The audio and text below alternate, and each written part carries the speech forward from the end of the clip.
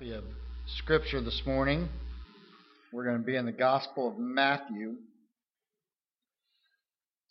Gospel of Matthew, chapter 1.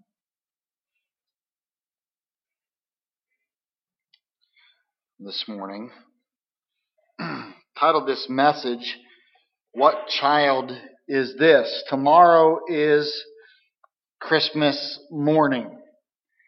And I'm sure that many of you have fond memories of Christmas, maybe family traditions and different Christmas traditions that you went through that you've carried out for Christmas time. It's a time of year where people are supposed to be happy and filled with joy. It's a time of year when there is laughter and there is playing. It's a time of year when we typically eat way too much food, and that's what we do. However, if we get right down to it, we think of Christmas and we realize that families can be complicated. For instance, one of my Christmas memories involved my dad quitting his job and going out and getting drunk and coming home and putting giant candy canes on the TV and thinking everything would be okay. It involves my mom taking the Christmas tree and throwing it out of the house and saying, "I guess we won't have Christmas then." And then a church group showing up at our home and bringing us Christmas presents that were some hand-me-downs and that sort of thing, but they were presents nonetheless, presents that we wouldn't have had. Some of the tensions and losses people have experienced are not easy to bury beneath the veneer of Christmas. It does not matter how hard we try. For some, Christmas time is memories of heartaches. It's memories of family feuds. Christmas is when they hurt the most in their life. And we can't hide it behind tinsel or presents. For some, Christmas time unmasks the mess of our life. And today I want to look at the very first book of the New Testament, the Gospel of Matthew. And if you follow along, you will notice that as we look at these verses, they seem really kind of dull. You probably would ask, why in the world would someone preach a message for Christmas over these verses? I mean, look at how Matthew starts it. He starts the book in verse 1, the book of the genealogy of Jesus Christ. That really sounds super exciting, doesn't it? And then we will have 16 verses of names.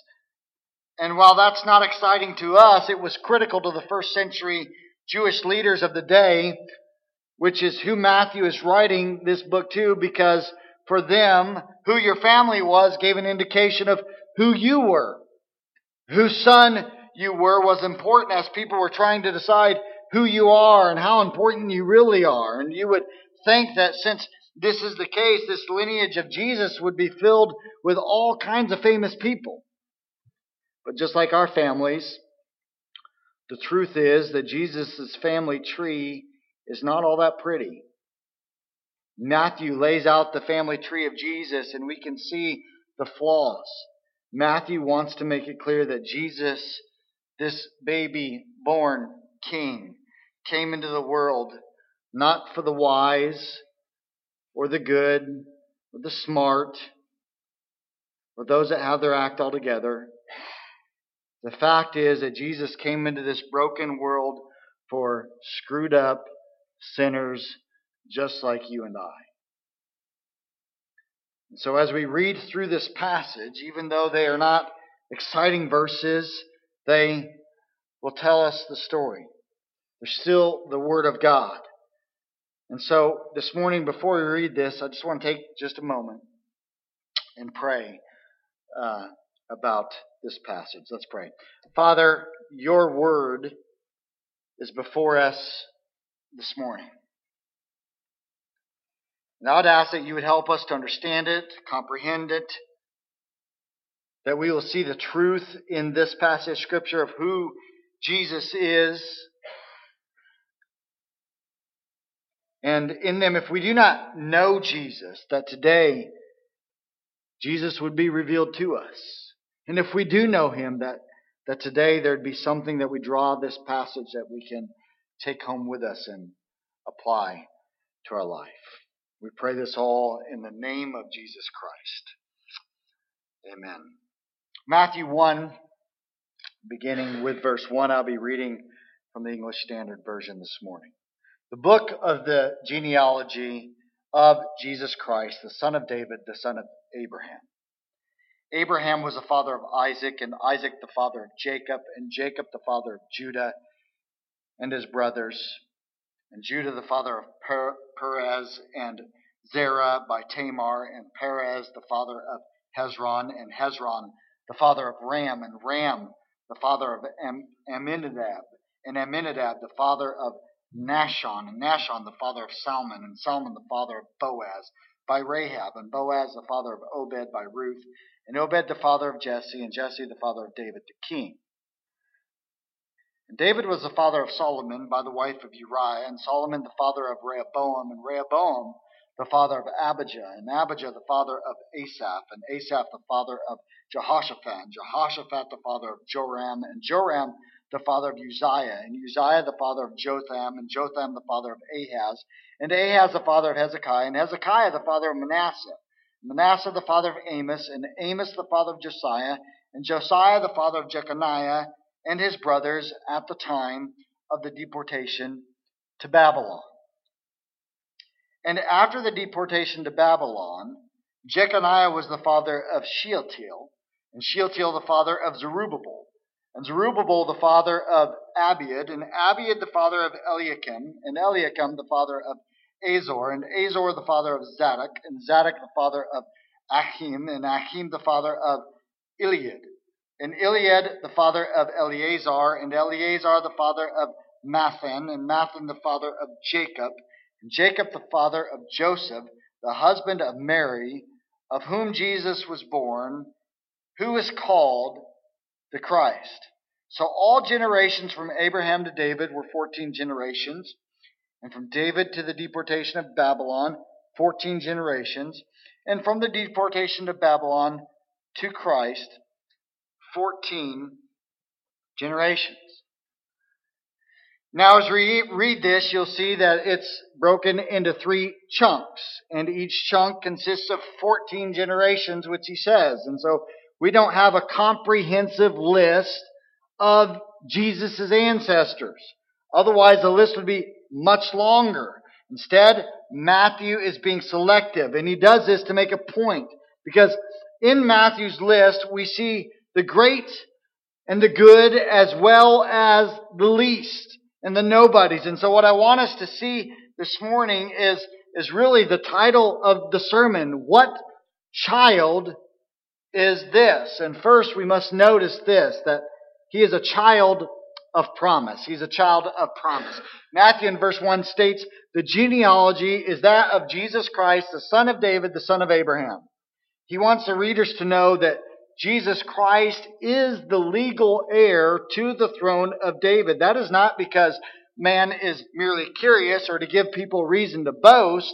Matthew is tracking the roots of Christ to prove that he is indeed the promised Messiah. For him to be the child of promise, 2 things had to be true. Thing number 1, he had to be a descendant of David.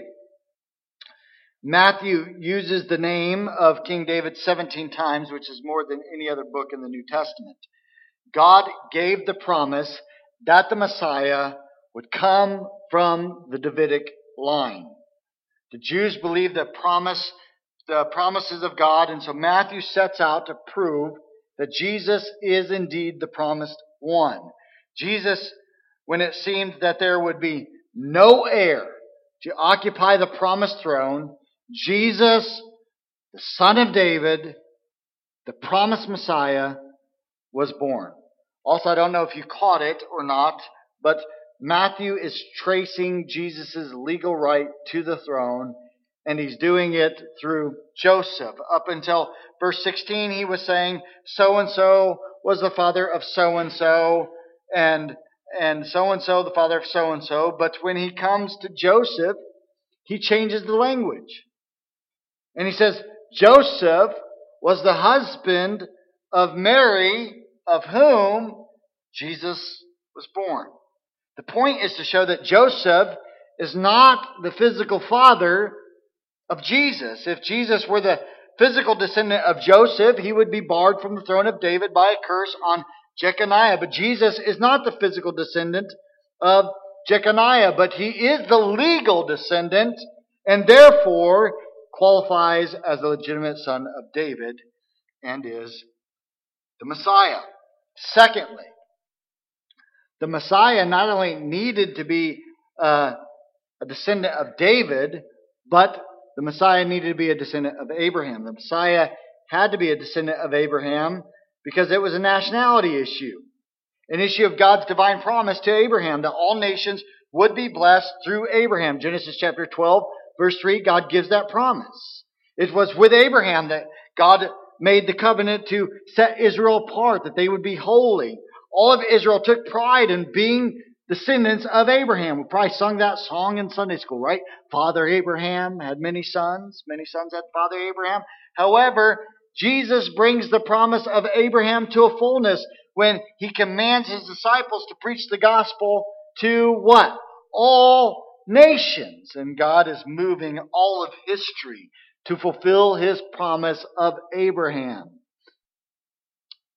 and his promise to David. So let's understand what Matthew's doing. He is making remarkable claims by telling his readers that this baby that was laid in a manger was indeed their long-awaited Messiah. He was the son of Abraham and the son of the royal tribe of Judah. He is the direct heir of David, who was Israel's greatest king. From the Jewish perspective, this part of his pedigree was perfect. Jesus is indeed the child of promise, but not so fast. Because not only is Jesus the child of promise, but he is also the child of prostitutes and sinners. This is the part of the family tree that people skip over, right? Do you have somebody like in your family, like if you're tracing back, you just kind of skip over them? Or you'd say their name real fast, kind of mumbled, like, you know, so nobody would hear it? That's these people that Matthew includes in the genealogy. Look at who Matthew mentions. Tamar the pagan, Rahab the prostitute, Ruth the Moabite, and Bathsheba who committed adultery with David. Before we look at these women, let's be clear that Jesus has a messed up family tree. Abraham lied about his wife Sarah. Isaac did the same thing. Jacob was a cheater. Judah a fornicator. David was an adulterer. Solomon was a polygamist. Manasseh was the evilest king Israel ever had. And on we could go. This is not some grand list of people of the best of the best. That's not what it is. All these men had flaws. And some were so flawed that it is impossible to see their good points. We can't miss it though, because even in this messed up family tree, the Son of God steps into the pages of human history. I want to focus just a few minutes on these women mentioned here. First of all, Tamar. We'd find Tamar's story back in Genesis chapter 38. She was the daughter-in-law of Judah, who was the son of Jacob, who was the grandson of Abraham. Judah had a son who he named who married a Gentile woman named Tamar. Was such a wicked man that God killed him. And Judah then ordered brother, Onan, to do his brotherly duty, which is very common at the time, but by marrying Tamar. So Onan was happy to sleep with Tamar, but refused to get her pregnant. He too suddenly dies, leaving Tamar both without a husband and without any children. So she had a twin curse on her. I mean, you were cursed at that time. No husband, no children. Eventually, Judah's wife dies. Tamar, because she was impatient and unwilling to wait for God to supply her need, she hatches up a little scheme to cause her father-in-law Judah to sleep with her. And her plan was simple. She's going to dress up like a prostitute. She's going to seduce Judah into sleeping with her. And it's a success. She does it. And she succeeds. And she becomes pregnant. And she gives birth to twin boys, Perez and Zerah. Judah still didn't know the identity of the prostitute. And we found out that Tamar was pregnant. He had no idea. And so he ordered that she be put to death. However, Tamar then reveals to Judah that he was Grandpa Daddy. He's both. And so he cancels the death sentence, says, okay, well, I can't kill her then. Think of this story. I mean, it's greed and deception and illegitimacy and prostitution and sexual lust and a hint of incest. You cannot by any stretch of the imagination make Tamar look right. Because what she did was evil. It was wrong. It was immoral. The fact that she is even included in the line of the Messiah is a strong message to everybody, everywhere, about the grace of God. She didn't deserve to be in the lineage of Christ, but here she is. How about Rahab? Most of us know about Rahab. If we read the Old Testament, we'd know her as Rahab the prostitute or harlot. Her name alone means pride, insolence, and savagery. What a great name. We find out about her in Joshua chapter 1 and 2. She was a Canaanite, people who were great enemies of God and His people. Vocationally, she was a prostitute, but it's best known for being a good liar. And so here she is, a prostitute, a Canaanite, and a liar. Surely she doesn't have much chance of making the list. However, her story is tied to a more extensive story, which is Joshua's conquest of Jericho. When Joshua sent spies into the city, Rahab hid them in her house in exchange for safe passage out of the city. They promised to spare her and her household when the invasion took place. All she had to do was hang a scarlet cord from her window so the Israelites could identify her house. She agrees. She hid the spies, and when the king of Jericho sent messages asking her to bring out the men, she lied, because she's good at that, and she lies to the king and says they already left the city. They were hiding on the roof. She let them out of the window with a rope, after which they returned to Joshua. Don't miss it. It's a great story. But Rahab was still a harlot who was a liar. She was still a woman of faith. In fact, it says so in Hebrews chapter 11, verse 33, which we'll get through eventually in our study through Hebrews. By faith, Rahab. She was a believer, and her lie was motivated by faith. When the invasion came, she was spared, and in the course of time became the great-great-grandmother of King David. A harlot, a Canaanite, and a liar. Also a woman of faith. She made the list. She's a part of Jesus' family tree. What about Ruth? We can't say anything bad about Ruth, surely. She was a Moabite.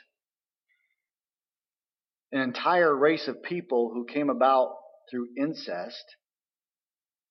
We can look to Genesis chapter 9 to find out about Ruth. This is where we find the destruction of Sodom and Gomorrah. And on that dreadful day, Lot escaped Sodom, and his wife and two daughters are with him. And his wife, what'd she do? She turns around and looks when she was told not to, and she turns into a pillar of salt. And Lot has his daughters with him, and they find a refuge in a cave. And his daughters evidently had been severely affected by Sodom, which was a wicked, wicked city full of all kinds of sexual sin.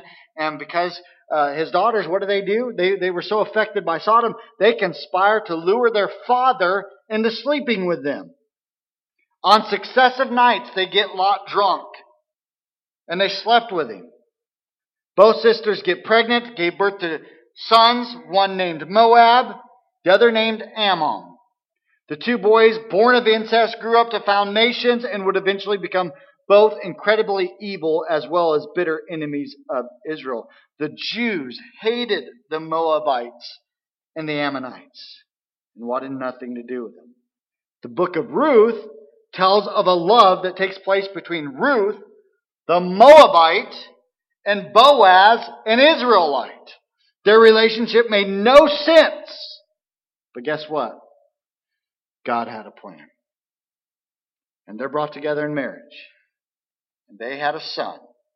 They named Obed, who had a son named Jesse, who had a son named David, making Ruth David's great-grandmother. And so we have a person from the hated nation of Moab entering into the line of the Messiah. What about Bathsheba? She's so bad, her name's not even mentioned in here. Instead, did you see it? She's referred to as Uriah, the Hittite's wife. Uriah went off to battle while David remained safe at home. David strolling on his rooftop one day for whatever reason.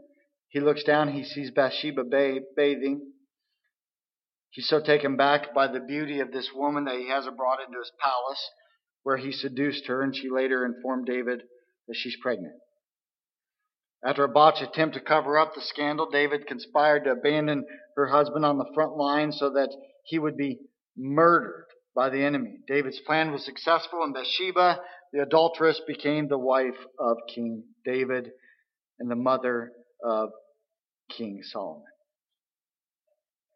This scandal includes lying, a royal cover-up, and ultimately murder.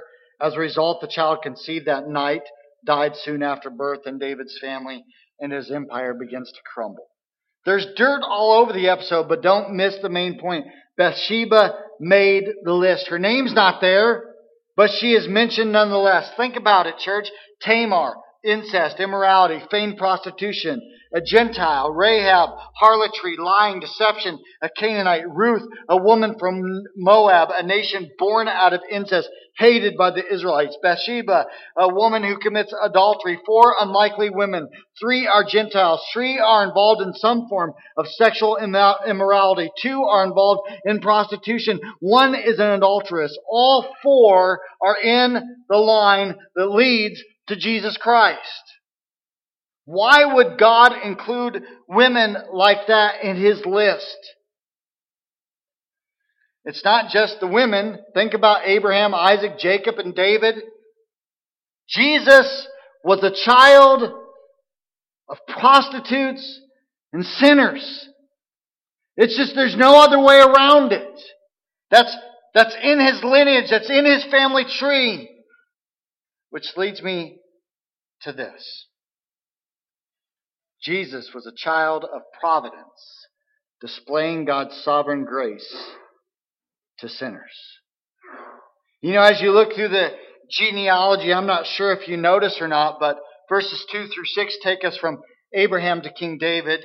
Then verses 7 through 11 take us from David to the time of the enemy's invasion, which resulted in the deportation of the people to Babylon. That's what it says, gives us that little verse in there that they were deported to Babylon. Now, to the entire world, it would seem as though the line of David at that deportation to Babylon, that the line of David had been snuffed out, and now the promise of the Messiah would never happen because they're deported to Babylon.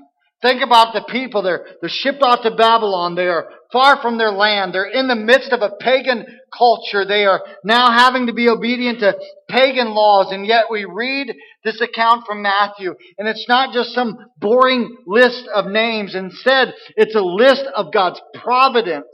Because in it we see how God perseveres and preserves a family by His providence. We know that God is telling the story. We know that God protects what is His to bring about the conclusion that He wants to bring about.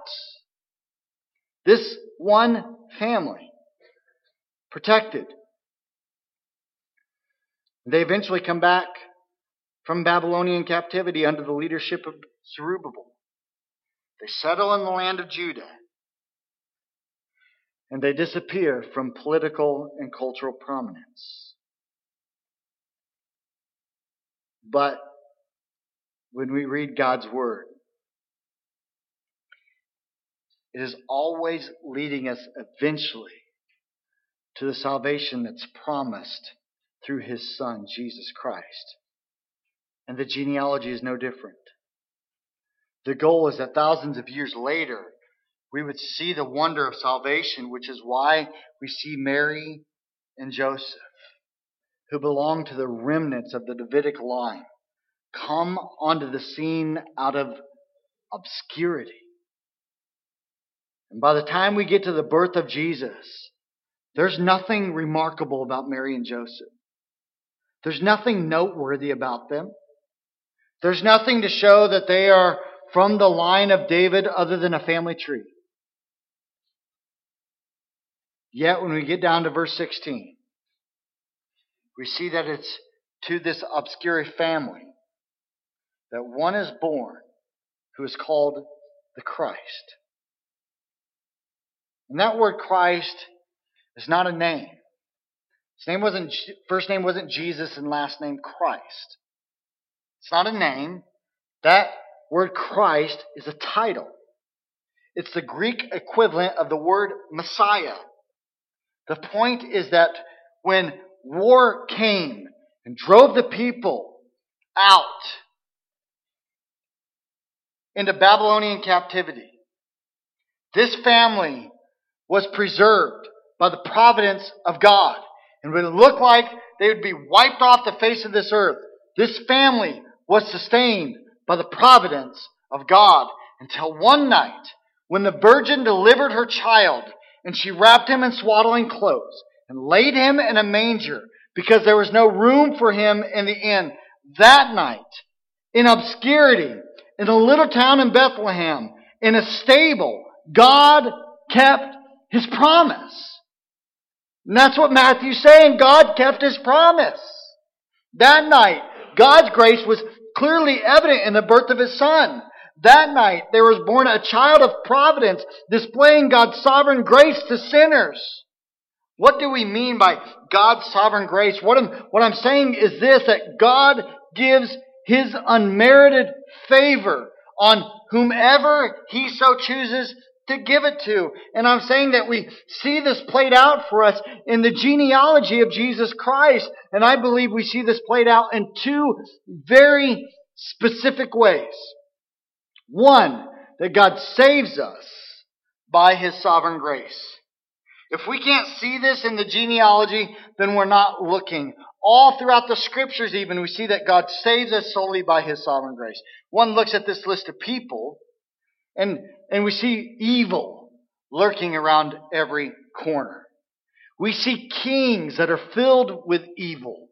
We see men and women filled with sin. Those that some would even consider heroes of the faith, Abraham, who, as I said earlier, was a polygamous patriarch who lied about his wife, not just once but twice. And David, the adulterer and murderer, and Tamar, who disguised herself as that prostitute and slept with her father-in-law to get pregnant. And Rahab, the Canaanite harlot, who was excluded from God's covenant people, but believed in the God of the Hebrews. And Ruth, the Moabite, who was considered a Gentile, considered unclean and secluded from the people of God. Bathsheba commits a sin of adultery. And it blows my mind. The people that are in the lineage of Jesus. The people who even hated God. And led other people to hate God. And we see that Jesus did not come because Israel was so righteous. Jesus didn't come because Israel was so deserving. He came despite who they were, despite their exceedingly sinfulness. We see this all throughout Scripture, the sovereign grace of God coming to redeem sinful man. And the good news is that God saves sinners. If you failed miserably in your life, God sent a Savior for you. Maybe you look at your life and you look at your family tree and you think, I'm the worst person in my family tree. I'm the one everybody skips over. I'm the bad person in my lineage. Then the genealogy of Jesus invites you to come to Jesus and ask Him to save you from your sins. If you have trusted in Christ as your Savior and you're in the midst of serious sin in your life, the genealogy of Jesus invites you to turn back to Christ and experience His forgiveness and walk with Him again. In this child, we see God's sovereign grace to save sinners. But I don't want you to miss this, because we also see this, the sinful responsibility of man.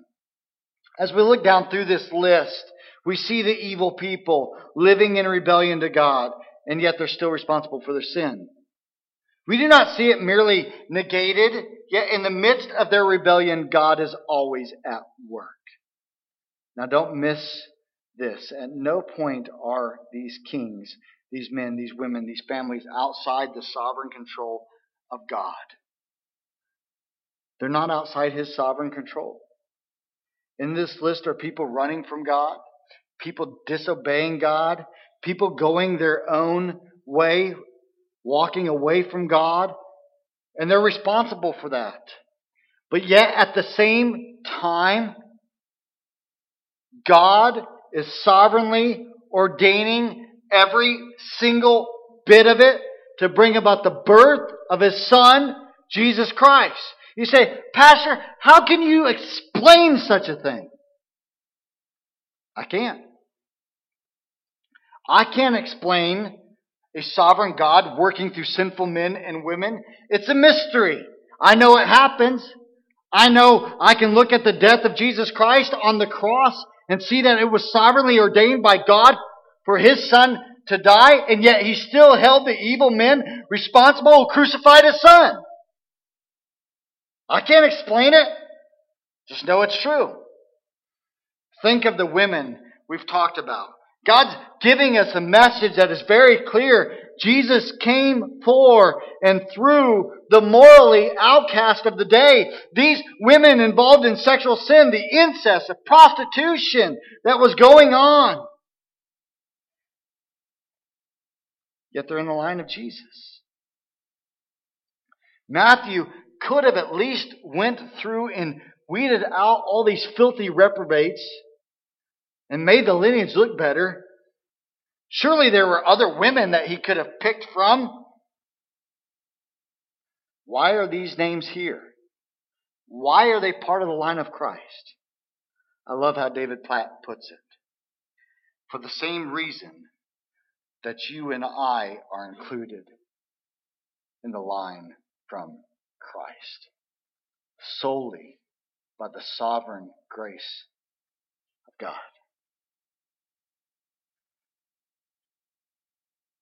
No church, but by the grace of God.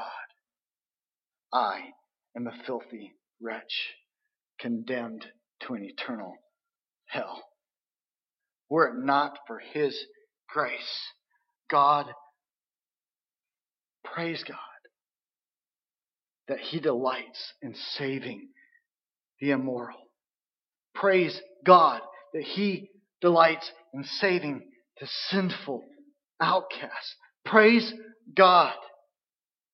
Think about who it is that's writing this. It's Matthew, the tax collector.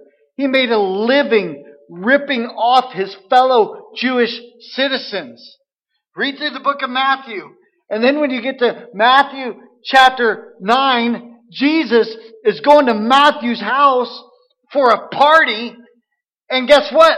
Matthew has no one to invite but a bunch of immoral people. This is a dude that is writing the Gospel of Matthew. But that's what's so great about the Gospel, because God saves not based upon merit, not based upon what you can do, but God saves based on His grace and mercy. It is solely by His sovereign grace. Praise God that He saves based on His mercy and His grace. Because if He didn't, every single one of us would be damned. The heart of the Christmas message is this. We look at this baby born in a manger and we think it's so cute and that sort of thing. The heart of the Christmas message is that God is on a divine rescue mission. And that is why Jesus was born. And as Matthew's gospel will go on to explain, that is why Jesus will die. He was born to accomplish the mission, and He dies to accomplish the mission, the rescue mission that God is on. At the heart of this is that Jesus was born for those who are messed up and guilty and broken, and that ultimately Jesus died for us. And even though He was born a king, He was rejected and condemned and an outcast, not because there was something wrong with Him, or not because He was sinful, but because you and I are sinful. And He embraced that condemnation, and He took the rejection that you and I deserved. And on that cross, He gave Himself so that we may be forgiven. That is the wonder of Christmas. The child born king, this babe in Bethlehem, this child of promise, the child of prostitutes and sinners, the child of providence, came as a Savior for everyone who receives Him. Jesus came for the outcast, for the ethnically diverse. He came so that we could experience His grace. How will you respond? How will you respond? When looking through this list of names and seeing that we have the good news that Jesus descended from Abraham and from David, and that He is the child of promise, and that this is all about Jesus Christ, when we're confronted with the fact that Jesus is the child of prostitutes and sinners, and God's grace is available to the outsider, when seeing that God's grace is entirely sovereign, how will you respond? One of three ways.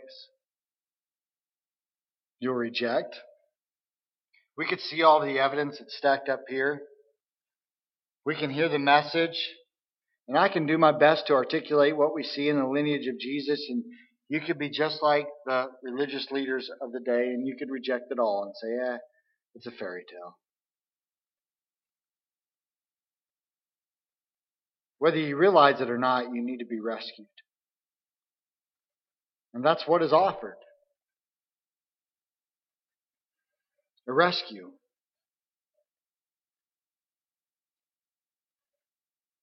If you were drowning in the water and I attempted to rescue you, I don't think you would just say, oh, that's all right. I don't realize I'm drowning. You need a rescue. Will you reject the rescue plan? If you receive Him, He comes into your life and makes you new. Throughout the Gospels, we see attacks on the character of Jesus, attacks against His claim of who He said He was, but He is exactly who He claimed to be.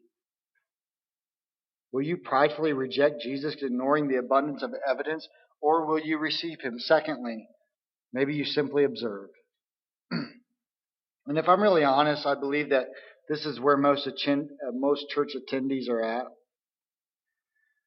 They're fine observing the claims of Jesus. They are fine looking at the babe in the manger and even celebrating His coming to earth.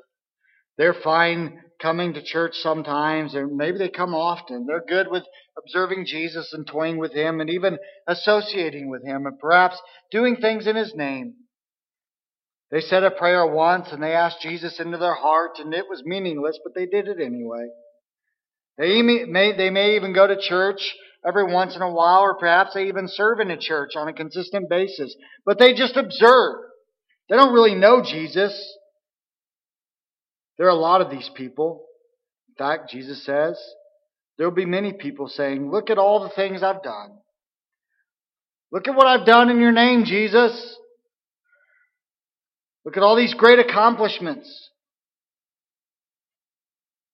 And he says, I will look at them and tell them I never knew you. And I'm afraid that's the majority of the churches today. They just observe Jesus. They observe him. Kind of like we observe holidays. They observe Jesus. So will you simply observe Jesus? Thirdly, you'll follow. That's what the disciples did. They unconditionally followed Jesus. Let me just say, church, we live in a day when nominal Christianity is the norm. This is what you do. It doesn't matter how strong of a Christian you are. You just do what you do. You do you. That's kind of the saying. There's no commitment to Christ. We just do our own thing. Committed to ourselves more than anything. We have this humanistic view of Christianity. Will you rise up and say to Jesus, you are the King? And because you are the King, there are no conditions to my obedience. I will follow you, Jesus, wherever you lead. I will do whatever you ask. I will give whatever you tell me to give, and I will abandon all that I am and all that I have in order to follow you, if that's what it takes. Because you are the King, and you are worthy of nothing less.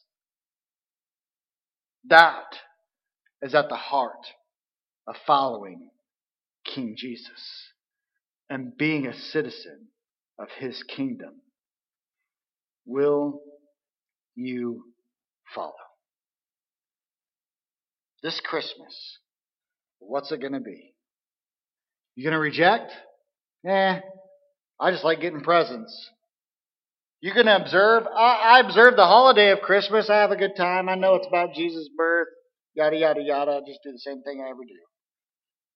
You're going to follow. What's it going to be? The decision's in your court. Here in a moment, we're going to sing a song. You're standing down front. If you'd like to respond to the message this morning, I want to give you that opportunity.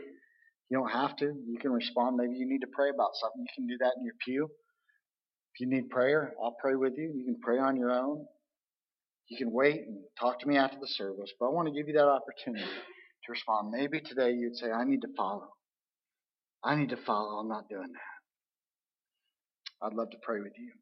Maybe you need to receive Christ for the first time. I'd love to talk to you about that this morning. Let's close with prayer.